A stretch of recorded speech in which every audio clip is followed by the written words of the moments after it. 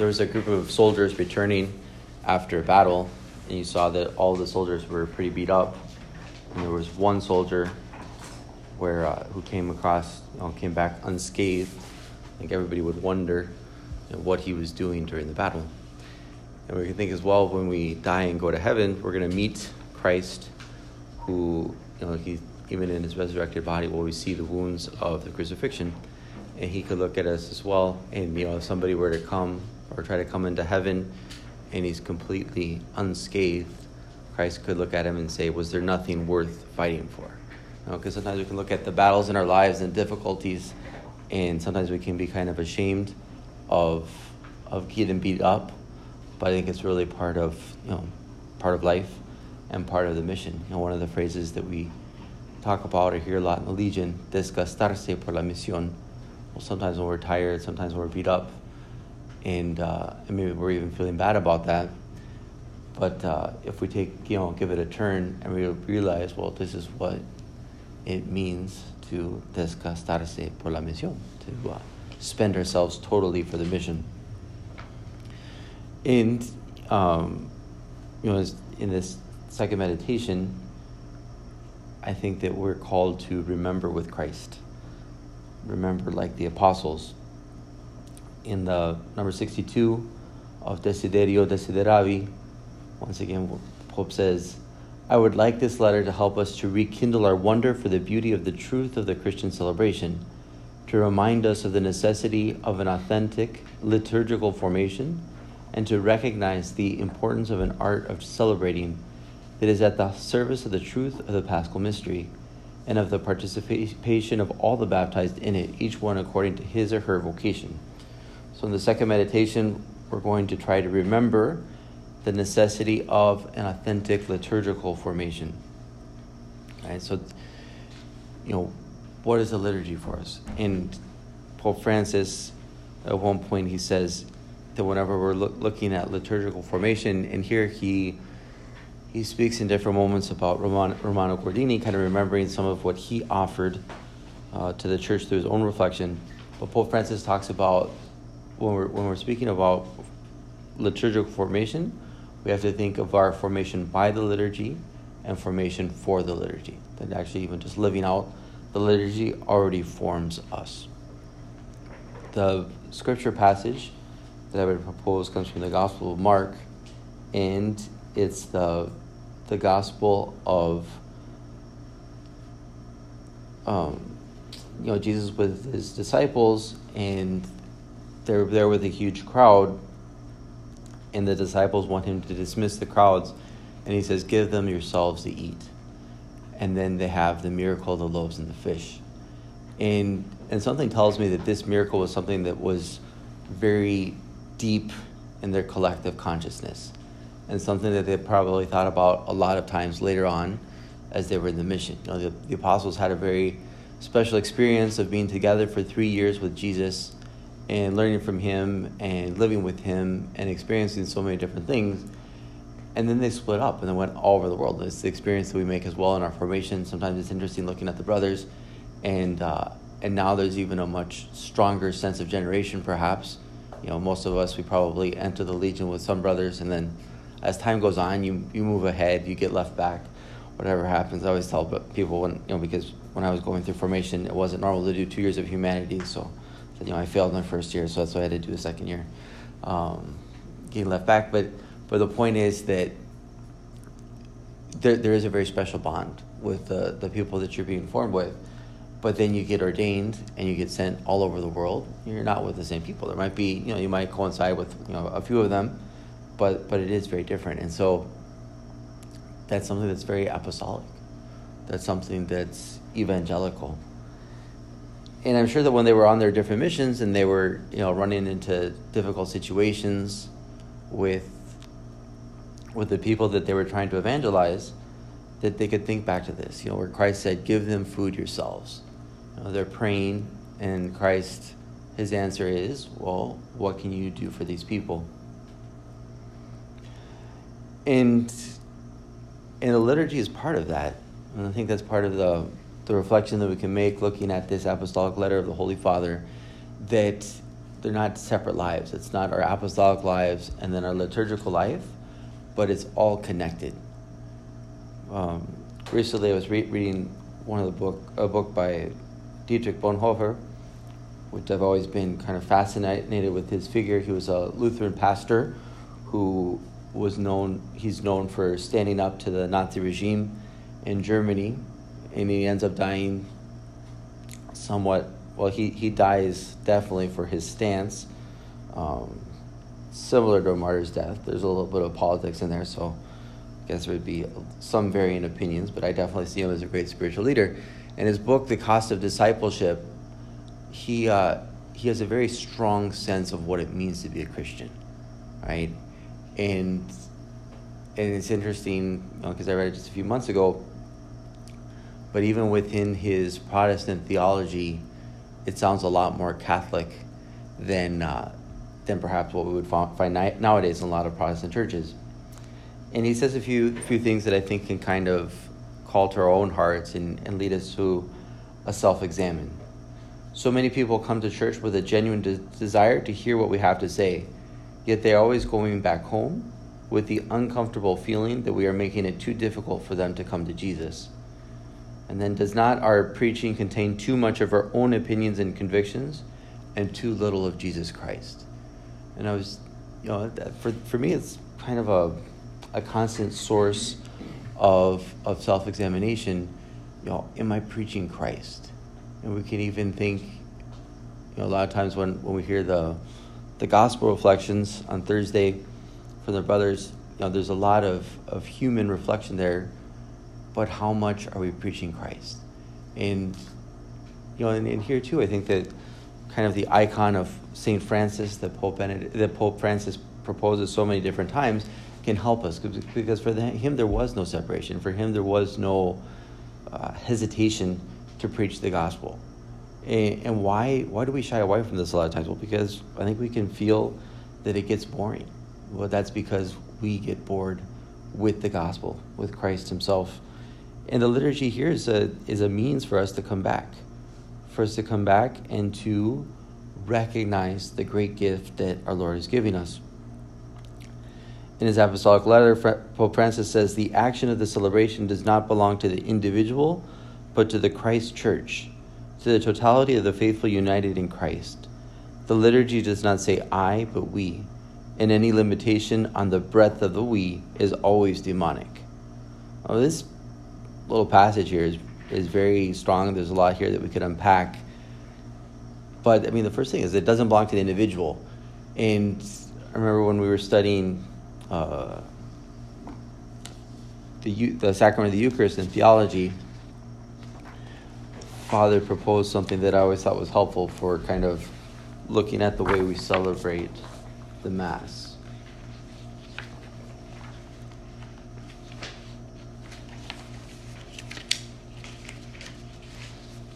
And there's three elements: sacrifice, banquet, and presence.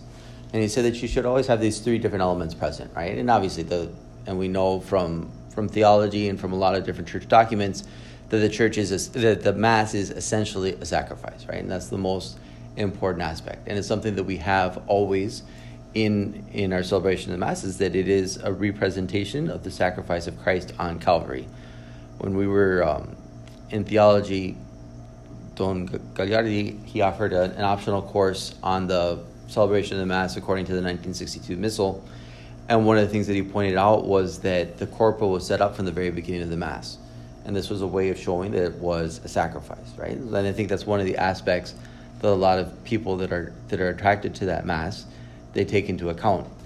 But then we have to remember that the Mass is also a banquet. We look at the Mass and it's in the context of the Last Supper, the Christ who was with his disciples, who wanted to share something with them.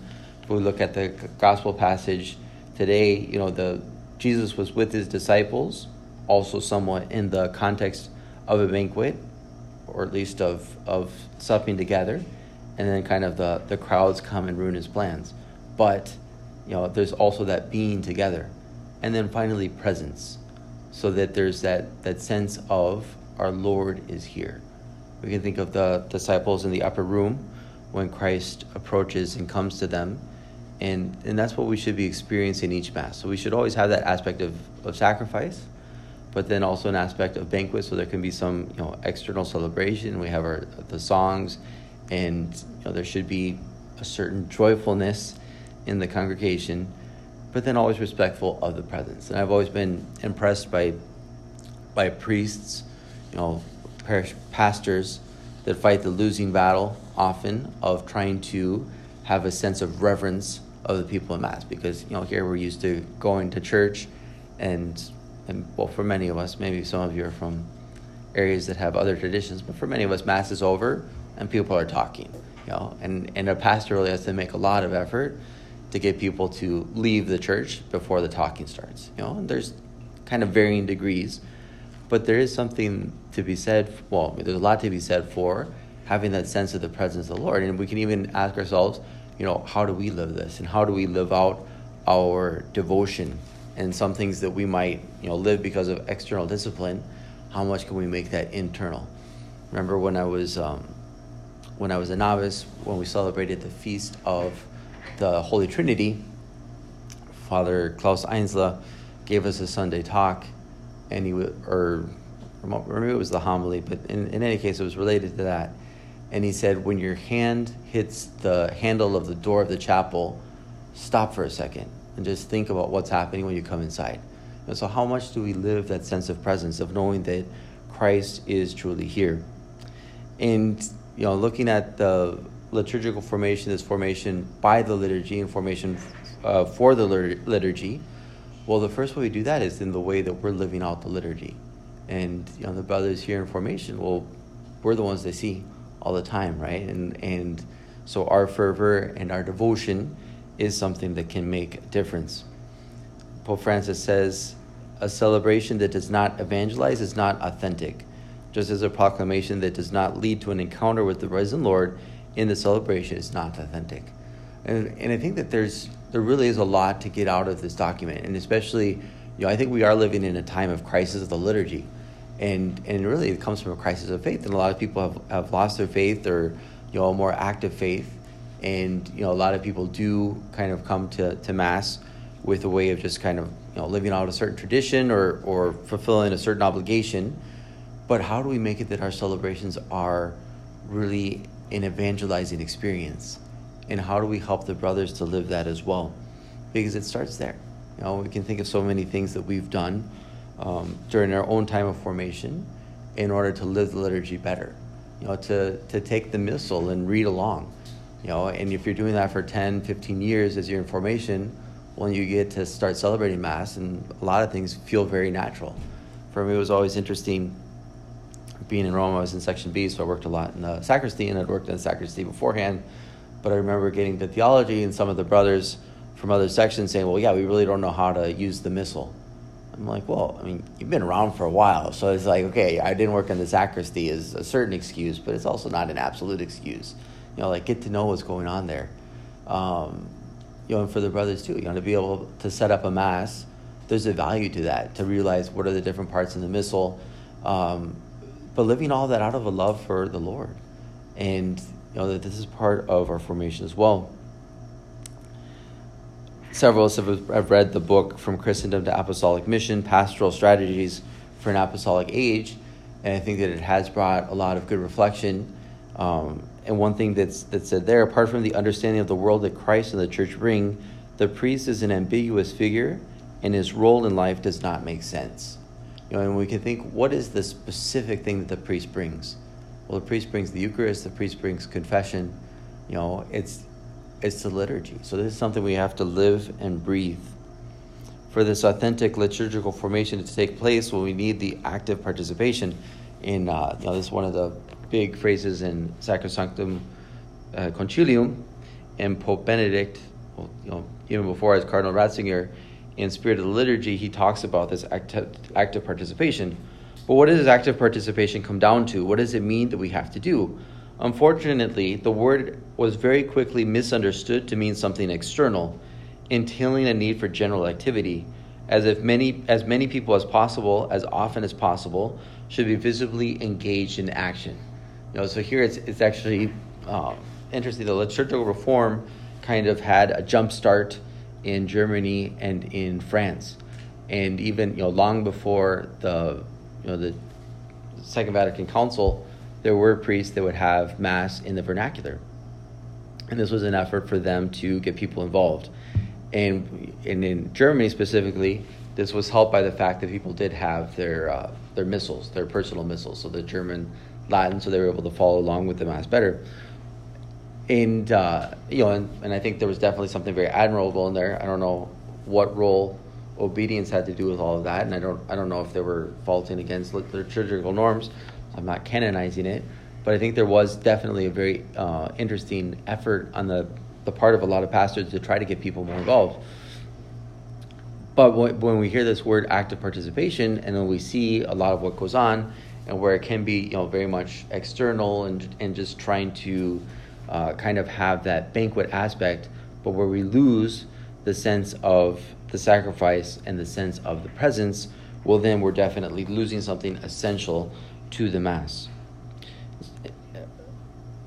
However, the word participation refers to a principal action in which everyone has a part. I think this is one of the challenges that we have, that the congregation, in our case the brothers, feel themselves really a part of the Mass. Because some of the things that were criticized in the Mass, as celebrated before the council, was that the priest kind of does everything and everybody else is just kind of there, right? But sometimes, walking into the main chapel, I get the feeling that the same thing is happening. And a lot of people are just kind of there, barely, mental presence, physical presence. Yeah, it's there, but mentally, how present are they a lot of times? And so if we want to discover the kind of doing that active participation involves, we need first of all to determine what the central axio is in which all the members of the community are supposed to participate. The study of the liturgical sources provides an answer that at first may surprise us, though in the light of the biblical foundations considered in the first part is quite self-evident. By the axio of the liturgy, the sources mean the Eucharistic prayer. The real liturgical action, the true liturgical act, is the oratio, the great prayer that forms the core of the Eucharistic celebration, the whole of which was, therefore, called oratio by the Fathers. At first, simply in terms of the form of the liturgy, this was quite correct, because the essence of the Christian liturgy is to be found in the oratio. This is its center and fundamental form. Calling the Eucharist oratio was then a quite standard response to the pagans and to questioning intellectuals in general. What the Fathers were saying was this: the sacrificial animals and all those things that you had and have, and which ultimately satisfy no one, are now abolished. And this is maybe one of the disadvantages that we have. And if we look at that, book from Apostolic Age, or from Christendom to Apostolic Age, one of the disadvantages that we have in comparison with the early church is that they saw a huge difference. The Jews that would have become Christians, they would have noticed, okay, well, we're no longer sacrificing bulls and sheep and goats on the altar, right? And instead, we have the celebration of the Eucharist. And so there would have been a much more natural understanding, well, kind of the same thing is happening, but something much greater, because it's Christ himself who's being sacrificed. But what's our experience? I don't know, personally, I've never seen an animal being sacrificed. Not on my list of things that I want to do before I die. Not on my bucket list. But do we notice the difference? Do we notice what is going on there? Because it's ridiculous to be bored at Mass, because it's the tremendous miracle and something fantastic, but so often our living of it can be rather boring. In their place came the sacrifice of the Word. We are the spiritual religion in which, in truth, a word-based worship takes place. Goats and cattle are no longer slaughtered. Instead, the Word, summing up our existence, is addressed to God and identified with the Word of God who draws us into true worship.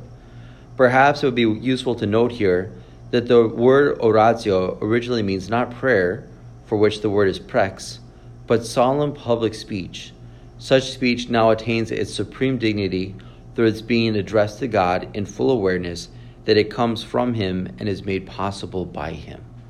Like so many times, Ratzinger just gets into the words of something, and he brings out so much meaning that we couldn't even begin to imagine. But what we're living every day in the Eucharist is something so powerful. And it's something that, religion is something natural to man. Man wants to attain the supernatural. And that's what religion does, in some way or another. It's an effort to do that. But as Christians, as Catholics, well, it kind of worked the other way, because it's God who comes to us through his revelation. And then our religion is trying to respond to him. And we have, a lot of help. We have the whole liturgy that's been developed. And one thing that I think is important is, the bodily participation in the Mass, the gestures. If you go back to Guardini's Spirit of the Liturgy, he talks a lot about the gestures. And it's something that can be very helpful. And it's one of the things that I've noticed a lot of times in Mass with the brothers, because you'll have the brother who, sits down during the Gospel, stands up during the Eucharistic prayer, and kneels during the Our Father. And I'm always just kind of curious, like, where is that coming from? I remember when I was in Rome, I can't remember which Holy Father put out which document, but in any case, we changed the physical gestures to the Mass a little bit. And the one that struck me the most was when the priest says, "Pray, brethren, that my sacrifice and yours," and then we stood up with the answer, right? And it was a difference. It was a change that we had in the way we lived the gestures of the Mass. But it was something, massive and unified. And in the chapel in Rome, it's 400 people standing up all at the same time. And so there was a certain sharpness even to the physical gestures. And then the kneeling at the moment of the epiclesis, and so there were all these different ways where the body is being involved in the celebration of the Eucharist. And it's a way of active participation, the participatio actuosa. And I was thinking, when that kind of becomes a little bit lazier, and where you're not as you're not as aware of that, well, then the body kind of takes less importance, and there's less participation. And I think it's interesting, reflecting on a lot of what we see with the brothers, because it seems like there's a high regard for the body in so many other aspects of life, right? And there's even kind of this preoccupation with, patting each other on the back and the high fives, and there's a lot of interest in bodily participation as a way of expressing closeness. But then in the most, important moment of our lives, the daily sacrifice of the Mass, we might, it's easier to forget that and to lose that. And I wonder if, there's a little bit of a kind of a balance there, and something that's out of balance, and it's because we're not as aware of what's going on. And where does this come from? There's a danger of forgetting the importance of the Incarnation. One of the things that St. Teresa of Avila said was that, she would reflect a lot about the Incarnation, and that she would think a lot about, living out her faith, even in her body. Now, this is St. Teresa, the master of prayer. But I think that we can kind of fall into that as well. And we fall into a certain dualism, where we kind of have, this spiritual, and really it's just a kind of a non-participative activity in prayer and in the liturgy. And then when we're outside of that, well, then everything's body. And it's what we see, in the modern world, the cult to health and the body and so many different things. Within the context of Sanctum Concilium and looking at liturgical formation, there's also the role of beauty in the liturgy. In the handout, I included a few quotes there from Pope Pius XII and from Pope Benedict. I think that can be helpful as well, and to see the beauty of the liturgy, the way we have our chapels, but also in the way that we celebrate, right? And there's a certain authority of beauty. And here I'd like to include something from Timothy Radcliffe, Father Timothy Radcliffe. He was the Master General of the Dominican Order for several years. He's English. And I think that a lot of times his reflections on faith in the modern world can be very helpful. Jesus' sign at the Last Supper was beautiful.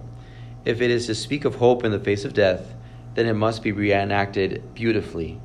Church teaching is often met with suspicion. Dogma is a bad word in our society, but beauty has its own authority. It speaks our barely articulated hope that there may be some final meaning to our lives. Beauty expresses the hope and the pilgrimage of existence that the pilgrimage of existence does indeed go somewhere, even when we cannot say where and how. Beauty is not icing on the liturgical cake, it is of its essence. So when we're thinking of our own formation by and formation for the liturgy, I think it's important that we relearn and we re-exercise our total participation, right? For us as priests, it's probably a little bit easier in that we have to physically do things at Mass so that it goes forward, but we can do that with more awareness and with a little bit more depth. And it can bring us into the fact of that's the way the disciples lived with Jesus. You think of the first Mass, the Last Supper, they were there, and there were gestures, and they did pass around the bread and the wine, and then the body and blood of our Lord Jesus Christ. That was the way they lived it out, and they remembered this, and then so things like the multiplication of the loaves and fish. Jesus, who was calling them to conversion, but they have this very real, practical, even material living out of the faith. And we can think of Christ, even in his resurrected body, he decided to, he had breakfast with the disciples. His resurrected body obviously didn't need that, but nevertheless there was the desire to always keep the full human experience. And even when we go into heaven, we go into heaven as human beings, as men, body and soul. And the liturgy has something to do with teaching us that even during this life. So I'd invite you to go over the gospel passage and maybe read some of the texts that are in the handout and pray to our Lord and ask him to remind us of the necessity of an authentic liturgical formation, and to see the way that I'm living the Mass, that I live my liturgy, the hours, even the rosary. I think the rosary is something special where even just taking the beads in your hand as well, there's that physical aspect. And for me, I try to always carry my rosary, and when I'm nervous, it's one of my tics is to grab my rosary and kind of move it around a little bit. But there's also that sense of being close to Mary, and there's a liturgical aspect to that as well. So let's try to remember like the apostles and see how the liturgy is always bringing us closer to Christ, and the Mass is always a sacrifice, a banquet, and a celebration of his presence.